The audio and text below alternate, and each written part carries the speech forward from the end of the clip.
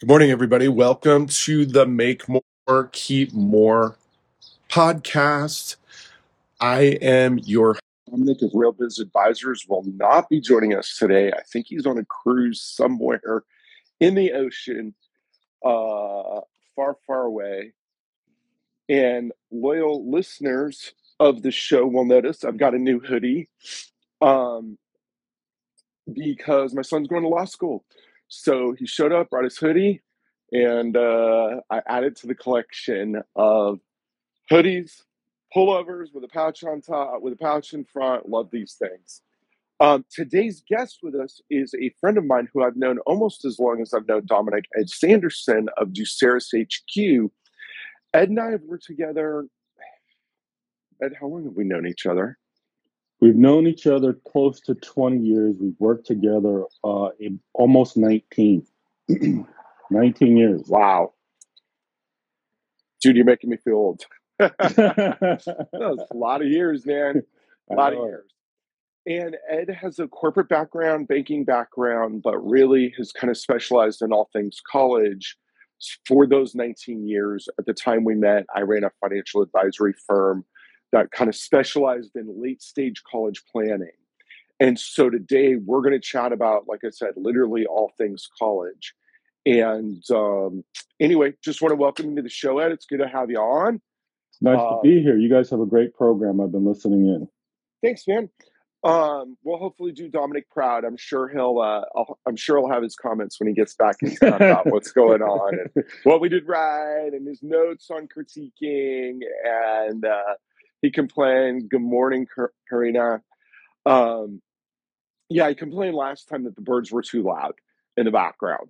So Dominic's a musician, and musicians get fussy sometimes. But let's get to work, man. What would you say is the number one biggest myth about college? Number one. In my experience, the number one myth is that there's no scholarships and grants for college. That at the rate of inflation, the way it's going up, there's no way that a family, even a family that is in a six-figure income, is going to get any free money for college. So Okay. that's the big one, and that's the one we fight the most because the reality of the matter is most people, when I talk to them, if they've got a kid who's already been through college, they say, I went through the process, I didn't get anything, therefore I'm not eligible. But that is the biggest myth, and it's the thing that we fight against the most. And we prove to people time and time again that there is money available. You just have to know where to look. And Ron, I always say this, it's the right circumstances, the right student, and the right university. You kind of have to combine those things together and know what you're looking for and where to look for it. And that's really the key. And that's the biggest myth is people just don't believe there's any money for school. And it's probably, I think the last time I checked, it's like $2.6 billion in free money, or 26 billion. 26 billion. It's still early for me. So I missed a decimal point. Yeah, it's ridiculous. Yeah, pesky decimal points, man. They always get you. I missed another one. I'm absolutely wrong. It's 226 billion. Do you want me to carry the show? Do you need to go get some more coffee, man? Yeah, actually, I do. And I just realized we were talking about this yesterday. You said, hey, man, you got to fill that gap in the guitar. Well, I did. I just moved it. So now I feel like I need to slide over. Right, just move over and sit right there. to catch it. Yeah. So I'll tell you something really interesting for those of you guys listening. Ed and I both have similar backgrounds, and this is how we met at a mutual friend's anniversary party. Yeah. I actually had grown up in LA near his wife and I don't know that I ever actually met her, his first wife. And, but I'd seen her on occasion and we knew several of the same people. So we were at a anniversary party. And when we started chatting about what I was doing at the time, and both of us have similar backgrounds in that neither one of us went to college right out of high school because of money. We both were under the impression, that our families couldn't afford it. There was no money for college. And like Ed said, nothing could be further from the truth. Now, I would add a second myth in there, which is if you go to college, that is a guarantee of success. And so, like I Notice said, how I right laughed out college, loud. right thing, because, there are certain degrees that really don't have a market value in today's society. So, let's talk about the money first, Ed. We'll Yeah. get to some of the other niceties around college, time permitting, and we'll tell everybody. By the way, this he's the head of Duceris HQ. Full disclosure: I have a financial interest in Duceris, but you guys blow up his Instagram direct messages after this is over if you guys have questions. Work him, abuse him, treat him badly. No, be nice to him. He's sensitive, but That's true. yeah, feel free to blow up questions and he'll talk about you. So let's go through and talk about how someone gets started, because this is the Make More Keep More show. How someone gets started applying for college money, getting college money, all those things. And of course, since we both kind of run it, I'll let you take point, but I will jump in. Fire away. Yeah, so there's a couple things that I was thinking about that question about myths, and the biggest myth is that the process is not only you get both sides of this, right? Which is there's no money, don't even bother, and the other one you get is it's super easy, just fill out a form and be done with it. But I think the biggest challenge is folks. One of the big questions I get, Ron, is am I too late? Did I start too late? And ultimately, the answer to that question is usually yes. So I would start with the idea that if you're serious about getting free money for college, which all parents should be, and frankly, their kids should be too, you got to start early. And you have to understand how a college or university looks at a family. And you also have to know what schools have money, what schools don't. So the other big thing is that most families think that when they fill out the free application for free application for financial aid, the FAFSA, they think that the government is giving them money. But in fact, it's not. What it is, it's an application that gets submitted to the university or to the college. And the first stop is at that university or college. Do they have the ability or the interest in giving families money based on their need? So the first thing I'd want to know for a family, or a family should want to know, is what is my need? Calculate that need. And that's one of the things that we help with our families is calculate whether or not they have need. And then when you start to look at this university and colleges that your student is interested in, find out if they got any money. Then the next step in that process Can I is, stop for one yeah, second? Because jump you're in. going, you and I know this, and you just dropped like five different steps on everybody Yeah, all I at do that. once, That's what which is happens when you've been doing it a awesome. while. But let me back it up for a little bit. First of all, mad respect to whoever said I was their boy blue. I didn't get to see it because it scrolled by so fast.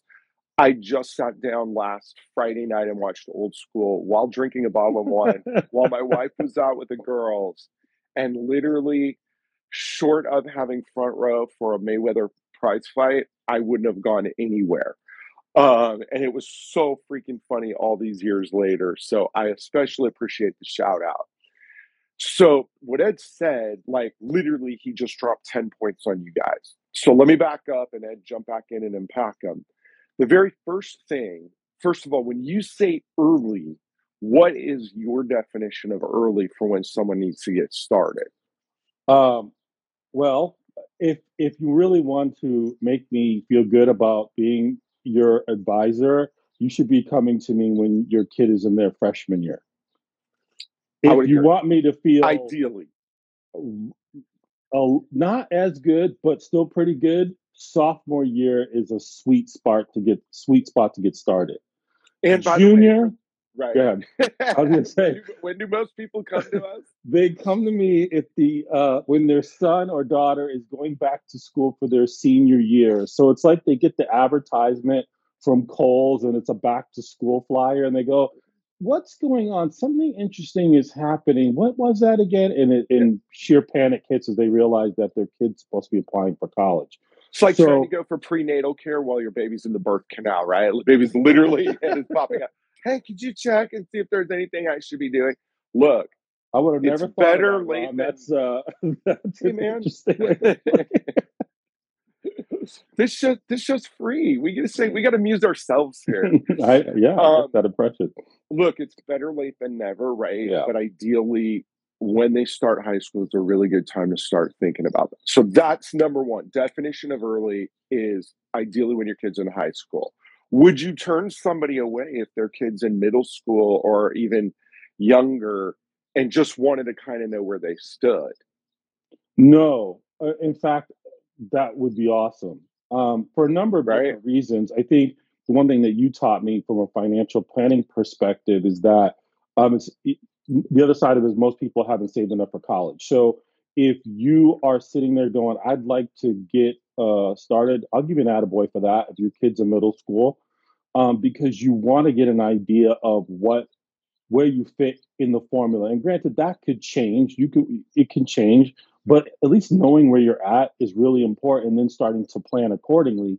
Because the worst position to be in is a family who is up against a clock and is trying to figure out not only how to apply to get money for school, but also trying to figure out how to pay for it because their intentions were I meant to get started earlier. They blink their eyes. The next thing you know, they have a 17-year-old living in their house, which has happened to me 3 times. And you just go, wait, what just happened? Yeah, your kid just graduated from high school 3 weeks ago. I'm like, wow, that went by fast. So it goes by quick.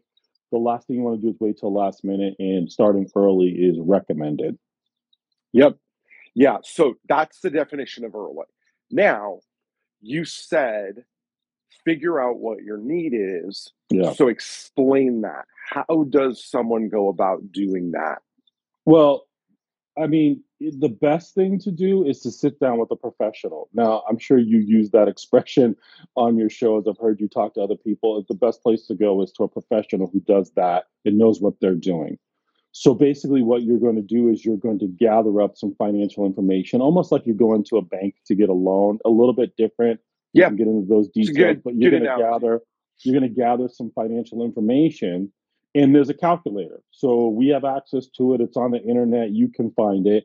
And what you do is you're going to plug in your income, your assets, some other basic personal information, and it's going to give you a number. And that number, no matter what it is, families thinks it's way too much. It's the amount that the and I'm going to say this because everybody knows it's true. It's a challenge because it's what the federal government thinks you can afford for college. And I mean, let's face it, the federal government, with all due respect, and I know you're going to say without respect, but with all due respect, they have no idea what it's like to live in the real world. They just don't. So when that number comes back to families, they're astonished about what the federal government thinks that a family can afford in order to send their kid to school. But whether we like it or not, it's the starting point. And because it's the starting point, we have to know where we're starting from in order to determine how we're going to end the story. And we wanted to end it positively. So you better figure out what it is and then figure out if you can lower it, Bingo. what's what's gonna Bingo. what's gonna impact it to go up, the things that you should do while you're in the process of qualifying so you're not creating an artificial number because you decided to pick up a bonus from work and you didn't realize what impact that was going to have. Now, listen, I've had people come to me and go, wife wants to quit her job. We want to get this number as low as possible. And I get all that, but we still have to eat and we have to pay for gas and we have to pay for our home. So we can't just go broke, but at the same time, it's really important to know what's contributing to that expected family contribution. That's what they call it. In our world, you and I call it an EFC. But we need to know what the number is and what contributes to it so that if there is proactive things we can do to reduce that number, you do that with the idea that the government also gives you legal, moral, ethical ways to manage that number. If you're waiting to the last minute, the ability to put that structure in place to plan accordingly is exceptionally difficult, particularly when it comes to income, because they're not just going back 1 year, they're going back 2 years. And so back to starting early, if you didn't know that before, There's no excuse. You know it now. Get in, sit down with myself or another person who's been at this for a long time to understand these rules to determine how they're going to impact you and then move proactively in your planning so that you're in a position where there are no surprises. Yeah, so I'll throw something back at that. Lakers back to back has been dropping some good comments there, although I will correct you in a moment on one of the asset numbers. But basically, to what Ed was saying is the government has a formula. It's 36 pages long. You can find it on the internet on ifap.ed.gov. I realize that went by real fast, but just search for it, not the form, but the actual formula. And if you read through it, you'll realize the government gives you an allowance for money. Like you can have this much money before we begin to penalize you for it. You can make this much income before we begin to penalize for you. But the numbers are stupid low. 26,000 for a family of four nationwide is what you need to live. You Yeah. can have $18,000 in your bank if you're 52 years old, and anything above that, we're going to penalize you. But because it's the government, there's also a whole list of things that don't count, like your home equity, like retirement accounts, like non qualified retirement accounts.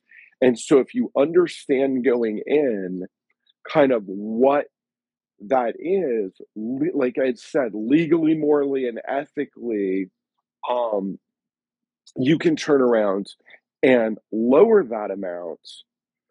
And then there's not just what the formula says, but the way a school is going to interpret some of that data because they're going to get the raw number, that expected family contribution, which the government spits out.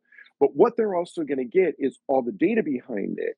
So if you are sitting on a lump of cash, even though, and just to correct someone, it's actually counted a little over 5% in the formula, meaning whatever asset number you have beyond the allowances, it gets run through the mill and it ultimately ends up at about 5.6%. But if you're sitting on enough cash, even though in the formula it doesn't directly affect it, the school may look at it and be like, well, the formula says we should give you this money, but we see that you have all this available cash. And so you don't really need that cash. So we're going to liberate you from that cash by not giving you money for it. So that planning step is really important because and again, Lakers back to back, 100% correct. But if you guys are following the crawl about what's counted and what's not, You have some but sharp people on this thing, man. dude, I'm telling you, good looking and sharp, Ed. Don't forget that. So anyway, now you distracted me with that. So the point is, understanding that formula lowers the expected family contribution, which then gets subtracted from what the total cost of attendance is at those schools. And it can be different based on whether it's a $30,000 a year school or an $80,000 a year school. And then the difference, if there is one, is need.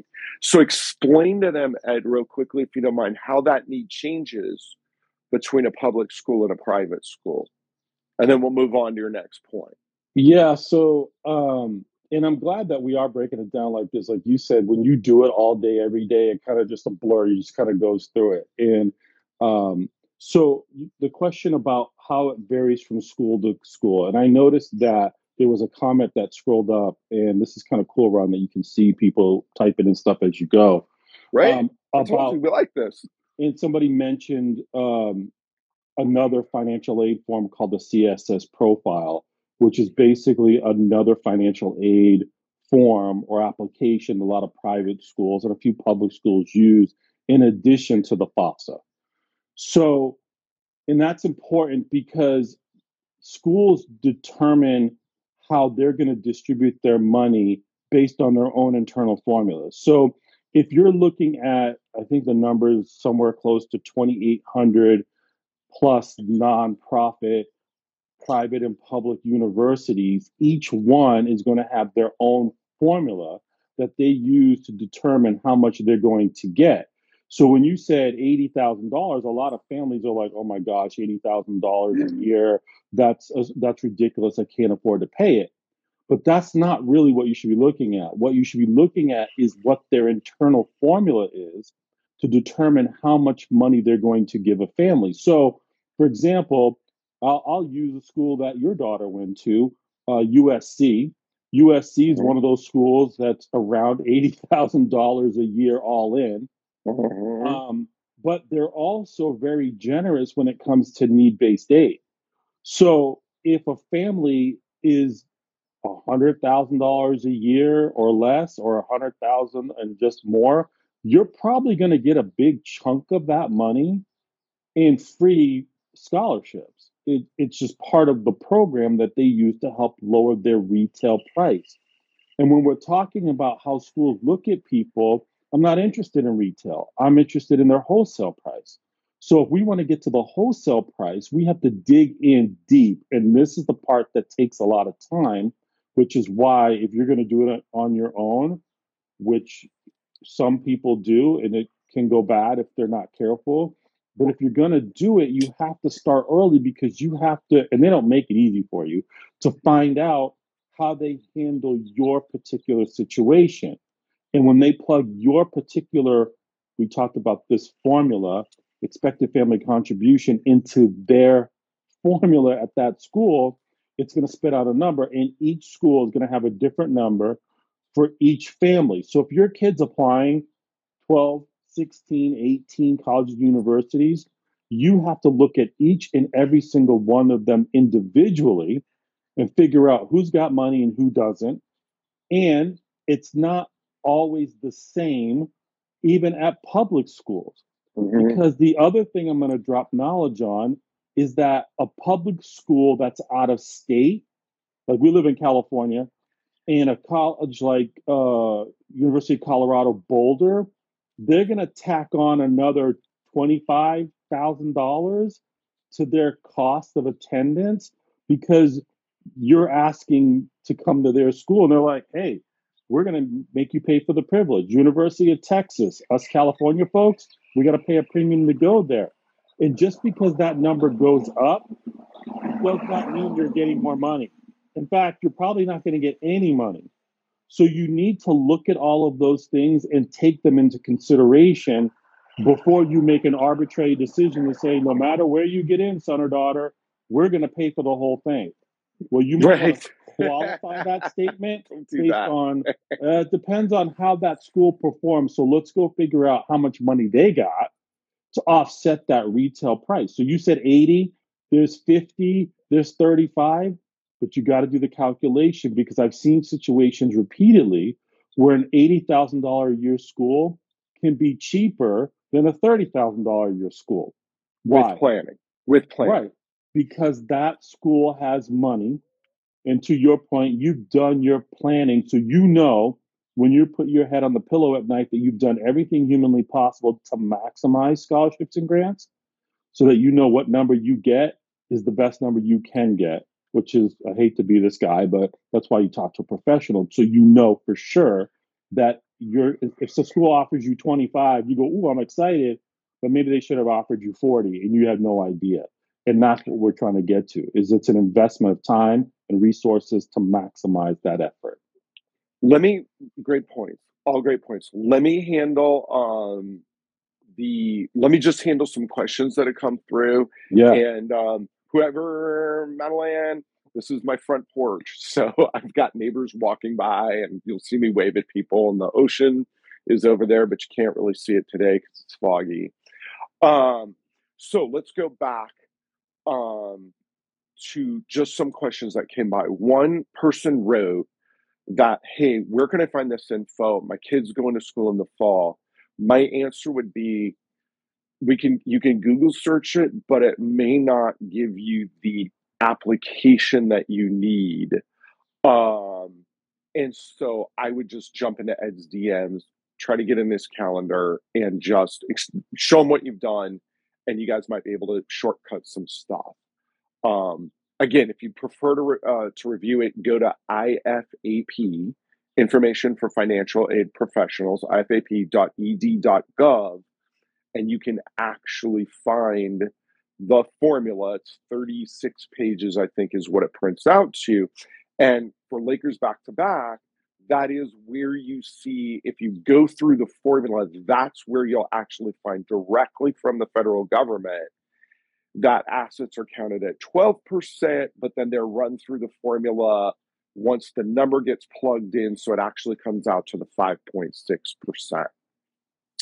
Another point that Lakers Back to Back made, which again, love all the questions and participation, really appreciate it from you guys. It makes this enjoyable. It's kind of why we keep it on Instagram, even though we could upgrade the quality and do it as an official podcast, with Dominic's stupid amount of equipment that he's got in his house and stuff like that. But no, the Lakers back to back. We don't want to argue about this one. This one is 100. It goes right into the EFC formula. So I can show it to you. DM me, and I'll get you the information just so we can clear that up. But that is accurate. So anyway, back to, he made a really good point. And by the way, all your stuff's been solid. It's just that number is a little different. So anyway, on the what he mentioned was that there's about 30% of the private schools give 100% with no loans. But remember, it's 100% of what they calculate you can pay. So you still want to have the planning in place there. And so this is where planning comes in. It's kind of like getting divorced in California, where everything gets split down the middle 50-50, right? That's what the court deems. What you argue about is what this is worth versus what that's worth. If you get that desk and I get this TV, how much is the TV worth against how much the desk is worth? It's kind of the same with these schools. So Hey, that Ron, leads us in. Yes, sir. I just want to jump in on that one thing, because the other misleading point about 100% is sometimes what they'll do is they say 100%, and then you get to the fine print that's below the super fine print, and the super fine print says on tuition. So they make it a tuition grant, but I think it's important to point out that tuition is only one part of the cost of attendance. So you've got living expenses and room and board, and you've got all these other things. So I get this a lot, which is, oh, they're going to give me 100%. Your follow up question should be 100% of what? Of what? Exactly. I don't know how the trucks are coming by today. Certainly super quiet here. Today's truck day. So now let me handle one other quick question for Karina. Ed, how do UTMAs, is an UTMA better or a kid's Roth IRA better, or what for college? None of the above. Okay. So, I mean, I let me just start by saying I commend anybody, and I mean anybody, who is looking to save for college. I mean, that is what you, in theory, should be doing. But back to the formula, and Ron, you pointed this out, is understanding how they interpret what an asset is. That's the first thing. Yeah, And which how Lakers back to back had really good points on what they spot on. and how they calculate the value of them and who they assign them to. So some of these assets are technically in the parent's name, but they've assigned them to their kids to redeem them at some point in the future. And the university and the colleges, they're going through that information to determine what they're going to give you. They're going to go, wait a second, this asset is technically in the student's name. And because it's a student asset, they up the value of that asset in terms of how much they're going to have it contribute to the overall expense of college. So let's just round numbers. Let's say you save $100,000 in a 529 plan, UGMA, something like that. In the school, in their infinite wisdom, goes, hey, that's technically not for you, parent. It's technically for the advantage of the student. They technically own that. So back to Ron's formula of taking 5.6% of an asset that's above kind of a bottom line threshold, Students don't have bottom lines. They don't have basements or ceilings. They just take it from dollar one. And they go from 5.6% to a range of 20 to 25% of that asset is going to get added into that financial aid formula. So if you got $100,000 saved, they could easily come to you and go, great, we're going to increase your expected family contribution by 20 or 25% of that asset. Because in their minds, they're going to go, let's just cut it into pieces. If your kid goes here for 4 years, that's 25% per year. It's all gone. Your son or daughter is all gone, and we don't have to give you anything. Or if your kid goes there for 5 years, 20% for every single year, same thing. Money's gone, they're gone. There is no money for you. So before you decide to start putting money in there, you really need to have a conversation with Ron or myself about whether or not it's You. advantageous. Okay. These folks love and know you, so I default Not to me. you. But Except for you, Karina. You call me, so not him.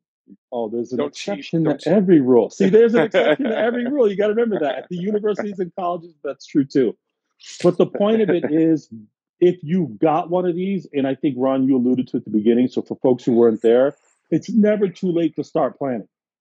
Yeah. So if you've got a kid who's going to school in the fall and you're having a panic attack listening to this, reach out to me. Let's just see what's going on, right? Let's see what's happening, and then we can talk about what to do. I've had situations where we're able to go back to the school because there was a mistake or multiple mistakes, and the student or the family would have been eligible. And some schools are really cool. They're like, yeah, we just need a letter of explanation. We need an additional couple of forms. Fill it out. They come back. They go, yep, we'll give you an exception. Some schools, not so much. But this is why you have to look into it before, not after. This is not one of those situations where it's better to ask for forgiveness, because it's not. It's better to know what you're doing. Forget the whole they're there to help me. No, you're there to help yourself, and you have to do the work to make sure you understand how those assets are going to be positioned by the university to determine whether or not you're going to be eligible for aid, and how much. So let me interrupt there. We spent kind of the first half of this um, show. And Dominic would like me to do a station break. So this is the Make More, Keep More show. Normally, my host is Dominic of Real Biz Advisors. I'm Ron Carruthers. And basically, we just talk about money, how to make it, how to keep it, how to pay the least amount in taxes, how to pay the least amount for college, which is what we're chatting about today with Ed Sanderson of Duceris. Um, and so we talked a lot about planning. So to summarize that, let me do this. Number one, figure out where your share is in the eyes of the college. And remember, it can be different because even though certain formulas apply certain percentages, the school can jump in and be like, right, we are going to assign a different value. For instance, 529s in our working practice, working with families and seeing what the colleges actually do, even though the formula is supposed to only count it at 5.6%. That's just for federal money. If a school breaks that money out and sees it, they can and will assign a much higher value to it. And we've seen it go through. So anyway, so that's something to keep in mind. Then the second thing is to figure out which schools have money and which schools don't. And when we determine have money, bye, Brandy. When we determine that a school has money, it's free money that we're looking at, not just loans. Loans are part of the deal, but we're looking for free money. And again, like I said, we've had schools that have turned around and been way more expensive on the front end, but ultimately, because of the offset, they gave so much aid that it ended up coming down.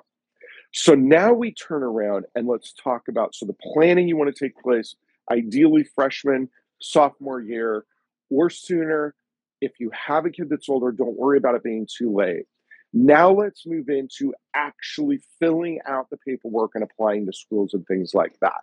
So, Ed, you want to walk them through the forms that they need to file and what some of the most common mistakes are and when they should file them. And I'll interrupt you, as I always do.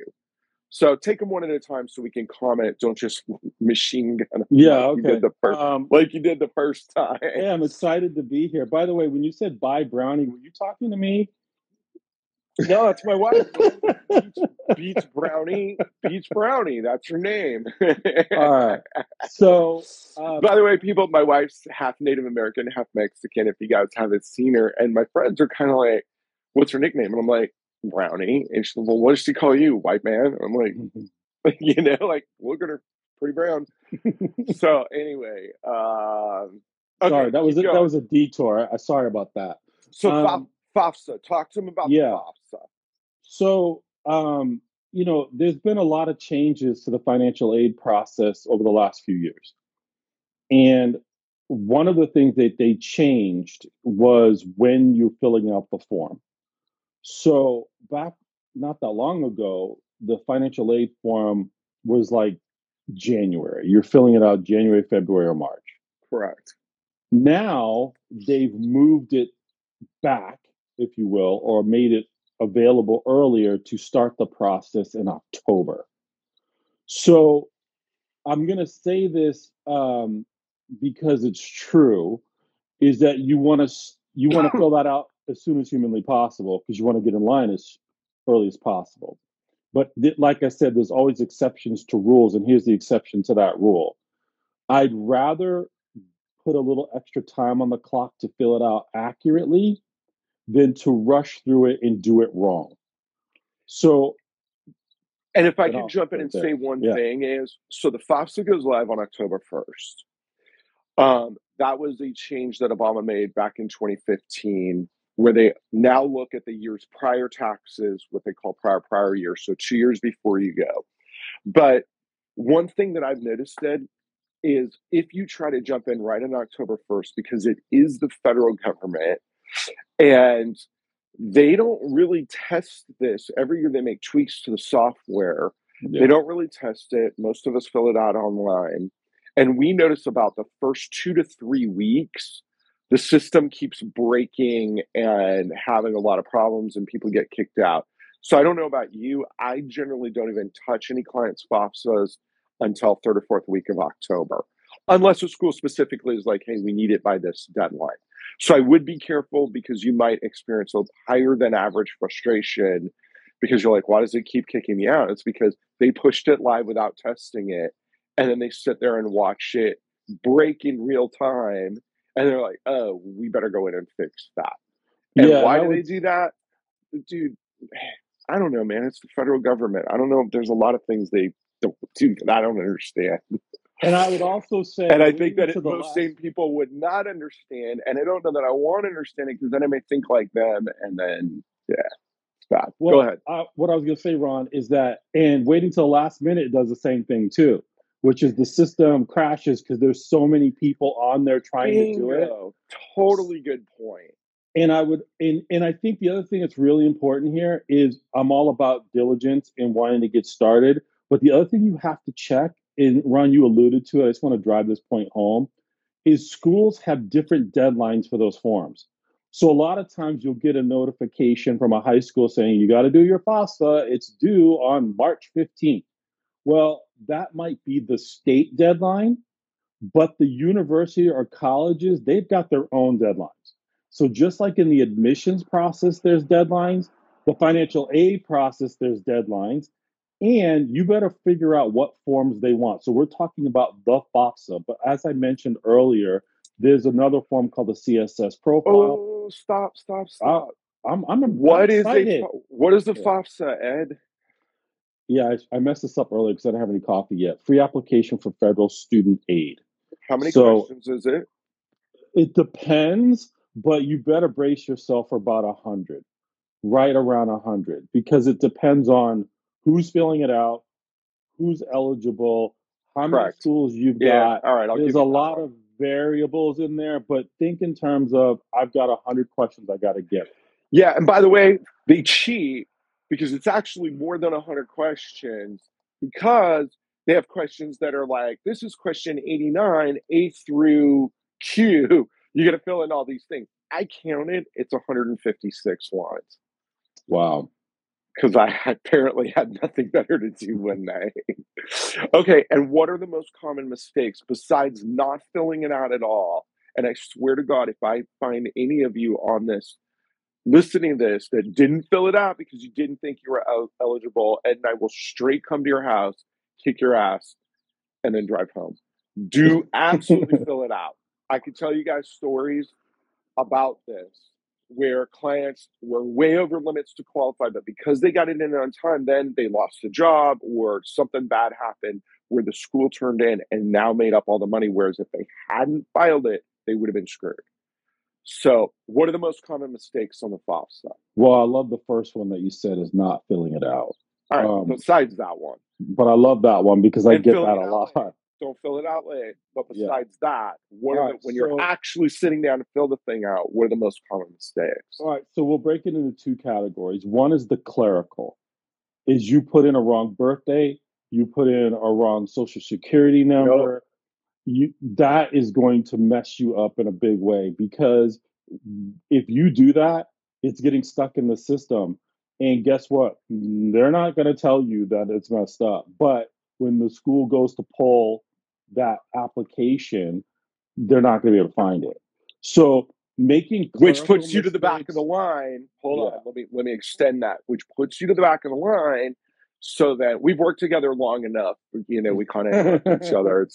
I want to say married storytelling.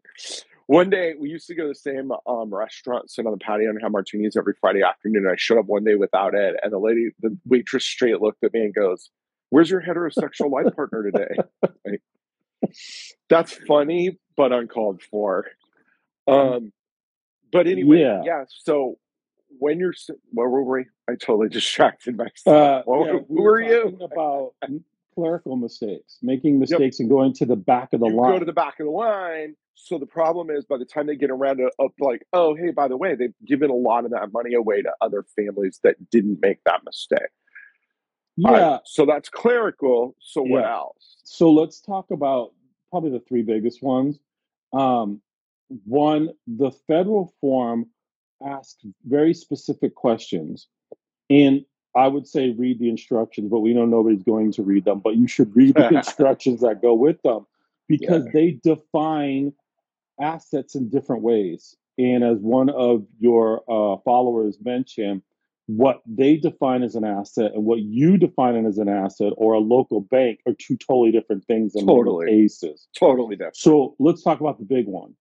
I won't say every single time because there is no absolutes in this deal, but most of the time when I find a parent filling this out on their own, literally the first mistake they made is they've included the equity in their residence, their home, the home they live in, as an asset.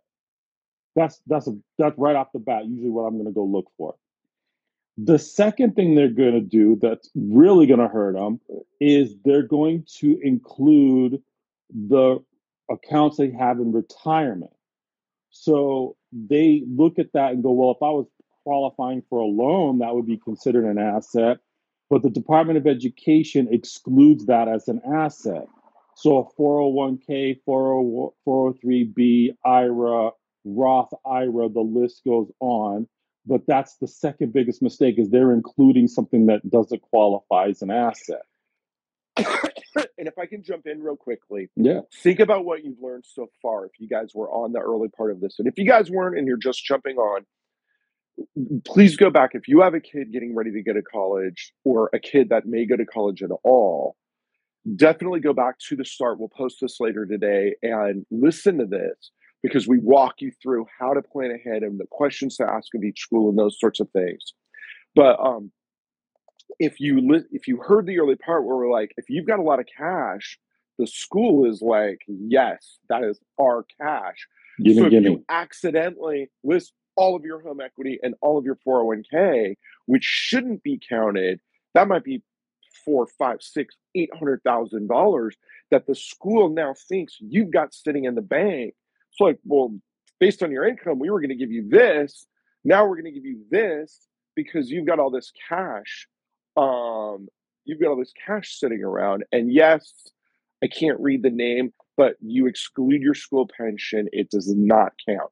Now, in the profile, which the other form, Ed, which we'll touch on real briefly because I want to get to negotiation, you may have to list that, but not on the FOSTA, Yeah. which is the free application for federal student aid. Was there a third mistake that people make? Well, I always look at this as a circumstantial mistake. We deal with a lot of families who own their own business, and the rules on how much that business is worth is also very specific. So we would have to talk about your specific situation in this case, but in most cases, the value of a business that you own is zero. So a lot of times people come to us and they go, I've got this business and I've got this situation and it generates X amount of dollars and I got it appraised for X amount of dollars. Therefore, the value of my business is $1 million. Yeah, probably zero because they have an exception to business value if you qualify. So those are the three big ones. I'm sure there are other ones and they're all relative to circumstances. Go ahead, And John. and again, if you have questions on specific situations, jump into Duceris HQ's DMs. It's got the green logo, um, and just reach out to Ed, chat with them. And one of the questions Jackpot has, because I can read his name, is excluding crypto. So interesting. The new form will come out in a month or two. We'll look at it and see if they have anything addressing it. But the IRS addresses crypto for the moment like personal property. Mm. So that would exclude it because personal property is excluded. So until we turn around and get a clear ruling, and obviously we like that, particularly if you have a lot of crypto, right? Yeah. Although even if you have a lot of crypto, is it really worth anything? Because God knows, I looked at mine yesterday and I'm like, I shouldn't have done that. Like, I'm so happy. Let me check on my crypto. And I'm like, oh, I'm not happy Mm-hmm. anymore. Not that happy. Yep. All right, lovely CJP. We're going to get to your question in a moment. Ed, drop knowledge on him on the CSS profile. One All minute. right. 1 minute. That's a rough one. Timing. But same thing. You have to understand they're going to ask you about 300 questions. And they're going to get a little bit more nosier because most of the schools who use that form have tons of money to give. So you want to get this right. So all you have to know about that is that you take your time, you start early. That deadline is usually earlier than the federal form, so you better watch that one. Yep. And to Ron's point, always, always, always fill it out. And I'll give you a second reason because a lot of schools who give merit money want to see that you're playing by the rules and you fill out these forms. So even under the rare circumstances you're not eligible, you got to fill them out and you have to do it early. The only other problem with this form is that how detailed it is you got to pay for it. You got to pay $25 to put the first school in, and then they add on for every school after that. And again, not only are they going to ask you about what you make, they're basically going to tear your tax return apart almost line by line. They're Yep. going to go back 2 years. They're going to ask about grandparents and what they're doing. And by the way, that's the other big mistake or the thing you should be thinking about because there's a question on there. And remember, technically, the student is supposed to fill out this form. Don't let that happen. Sit down with them, work on it. Do you do the majority of it? They're going to ask you, and I know this is unfathomable, how much can your friends, family, and relatives contribute to college for this kid? Zero. Don't put grandma on the hook because grandma might have lost a bunch of money in crypto. So you can't expect her to contribute. But again, just make sure you fill it out on time, early, and do it accurately. Those are the two big things on the CSS profile. Yeah, much more intrusive. And like Ed said, that really is a problem where the minute you put down, well, grandma's good for $10,000 a year. First of all, we've seen situations where grandma offered $10,000 a year and then for whatever reason lost it. Grandma went to And Vegas. so, yeah, that's, I'm laughing. I can think of 3 cases where that's exactly what happened. The 4th case was grandma married the security guard at the residence she lived in at the, that let everybody into the property, and all the money went to the, 30-year younger security guard. Lovely CJP asked a great question, which is, and then we're going to spend the last few minutes chatting about appealing an award. And God, there's so much we didn't get to. So if you guys liked Ed, let us know in the chats. We'll have him back. But if you didn't like that, DM me privately so we don't hurt the big guy's feelings. We don't want to do that. But Ed, what do you do if you have a family? First of all, let me define this. CJP's question is, what if a parent won't provide FOPS information? So let's be clear about who does provide it. Yep. In a divorce situation, it is one household that provides the information at a public school. Now, at a school that requires a profile, you turn around and you may have to introduce the non-custodial parents' information. And again, that's a whole other conversation about whether to do it, whether not to do it, what to put on there. Yeah. But so if you're in a divorce situation, Lovely, and you have, let's say, hypothetically, you were one parent and the other parent's like, absolutely not. Fine, we just use your information. Now, if the parents will cooperate and one household custody shared in one household makes significantly less, which means there would be, all other things being equal, significantly less of an EFC, then by all means, let's use that if we can get cooperation. Beyond that, that's probably a more case-specific question. So, Lovely, reach out to Ed, or you can reach out to me because I see you here every week, so I kind of feel like I know you. And I appreciate everybody who's here all the time. Did you have anything to add to that, Ed? If not, we'll move on to appealing an award. Yeah, in the world of big mistakes, separated parents and divorced parents, they usually put both. So that is significant. I got to tell you, over half of my clients last year were either separated or divorced. You got to pay attention to those details because those situations, the schools usually are pretty cool about how they measure what goes in. But if you put both, you're in trouble. They're not going to catch that. And by the way, I'll tell you a quick story on that, Ed. My elementary school kid's principal showed up at her ex-husband showed up at one of my workshops that I was teaching years ago. I know you know this story, but we were chatting afterwards and he had a weird name. And I'm like, wow, that's the name I've never heard that name before except for my kid's principal. And he's like, I'm the one that gave it to her. Oh. So he drug her into my office and I see this lady every day. And she came in kind of, arms crossed, like, what am I doing wasting my time here? I fill out forms for the state all day. Mm-hmm. I know I didn't make a mistake. And the minute we got into the conversation, both parents were included on the forms. Home equity was included. And the minute we cleaned that up, two things happened. Her kid got a freak ton of money at UC Santa Barbara. And my kids, for the whole time that she was principal at that school, got exactly the teacher they wanted. All I had to do is be like, hey, Emily, can you, next year, can we have this? Absolutely, Mr. Crothers, whatever you want, Ron, you got it. So be very careful about that. Yeah. Man, there is so much. We got about 5 minutes left. There's so much that we didn't get to. We will absolutely get you back on here. But let's talk about what I deem the final piece of the initial process, which is once you have all your awards in front of you, what next? So you've got half the schools you applied to, you filled out your paperwork correctly, you did your research on which schools have money, now you've got the awards, now what? Well, I always tell folks that you got to be careful in this step because you're comparing an apple to an orange to a nectarine. These schools are all different.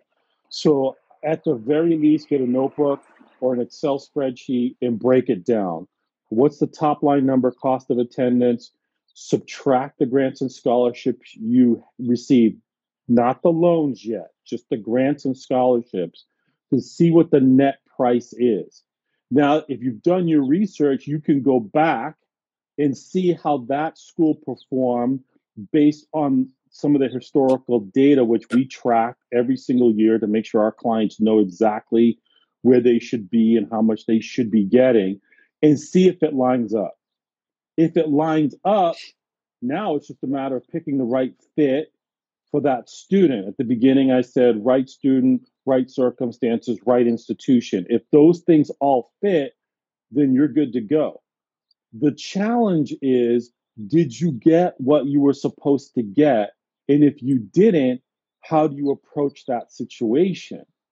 Now, the thought process is it's us against them. So we're going to go to war with them and we're going to bust down their door and go, I need to see the dean of financial aid right now. No, you can't do that. The last thing you want to do is alienate them. So, what you want to start with is a nice conversation that starts with, I did my research. I know you guys are a really generous school. I'd like to understand my financial aid award letter. I thought, based on your website and again, my research, that we were going to get a little bit more. There seems to be a difference. Could you explain to me what's going on and have a conversation? And believe it or not, they make mistakes. They go, oh man, I messed this up. I had this happen for a client. They came back and go, we're so sorry. Not only did they award them the grants and scholarships they should have gotten, they added a little bit more to it as well. So you got to know when to hold them and when to fold them. And when you fold them is when you're dealing with a school that A, doesn't have any money to give, and B, is not flexible in the way that they give their money, or they're not open to a conversation. You either move on or, frankly, you have to pay that difference. I would say, to Ed's point, 80% of the time that we go to a school to appeal an award and ask for an increase, we get an increase in free money. And so there's, like Ed said, you can get it based on your research. You can get it based on a change in circumstances. You can get it based on a potential change in circumstances. A few years ago, Sony was laying off here in Rancho Bernardo, which is an inland suburb of San Diego, about 400 engineers. They were closing a plant down, and they were laying off all 400 engineers. So the marketplace was just getting everybody doing the same job dumped into it at once. So we upheld, like, hey, I haven't lost my job yet, but here are the articles, and I'm competing against 399 other engineers that do exactly what I do. We're a little hesitant to commit before I have a job secured, and the school bumped his award almost $10,000 a year of free money. So you can also appeal based on, like we said, change in circumstances, what another school is doing. And like Ed said, the key here is to just be very gentlemanly or gentlewomanly about the whole thing. Just be gracious. There is no pounding of fists or threatening. It's just like, hey, man, can you guys help me out? And that works really well. As we wrap up, what's the single best award that you can recall right off the top of your head for your a client that you got that shouldn't have gotten that award? You know Um, what I mean? Like, not somebody who was, the kid was homeless and the parents yeah, were indigent, yeah. but like someone who, um, Uh, the first one that popped into my head was I had a client that owned three rental properties. Their primary residence made $170,000 a year and picked up $48,000 in free money and scholarships from MIT. I thought that was pretty good. That's good work if you can get it. yeah, I had him on in the classes I teach. I bring her up every time. She lives down in Del Mar. If you guys know San Diego, Del Mar, it's like the nice area, the wealthy area, or one of them in San Diego. And we sent the planning that we did. She had three kids. The planning that we did was worth about $528,000.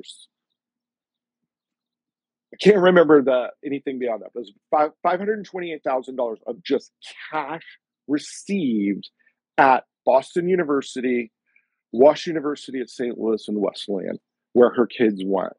And she's got $1 million condo up here. She's got a couple $1 million house down there.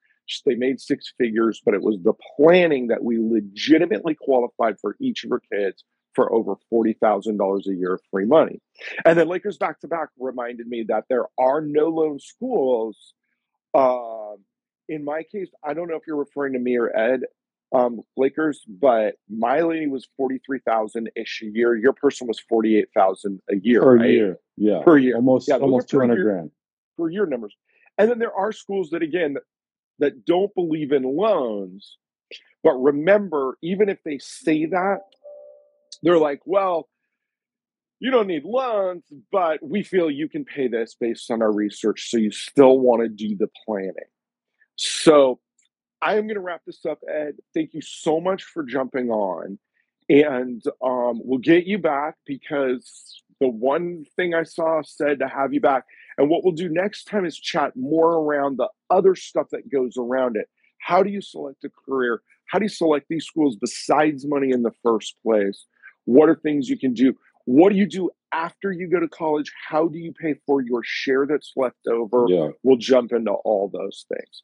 And then don't forget to tune in here every week, Fridays at 8 a.m. Pacific, the Make More, Keep More show. Dominic will be office cruise and back next week. We'll get Ed back soon. And if you guys have questions about college planning, jump into the DeSeris HQ DMs, abuse him, use his knowledge, 19 years and between us, we've helped 10,000 families, personally, like overseen their FOSTA reviewed, and I've done that math. And a lot of times, a lot of the accountants don't know this because one of the other businesses that we have is actually teaching CPAs and enrolled agents how the college rules are different than the tax rules. So a lot of times they cross each other. So again, don't assume that they know it, will be my final words. And yes, the lives are recorded, and this one will be posted here.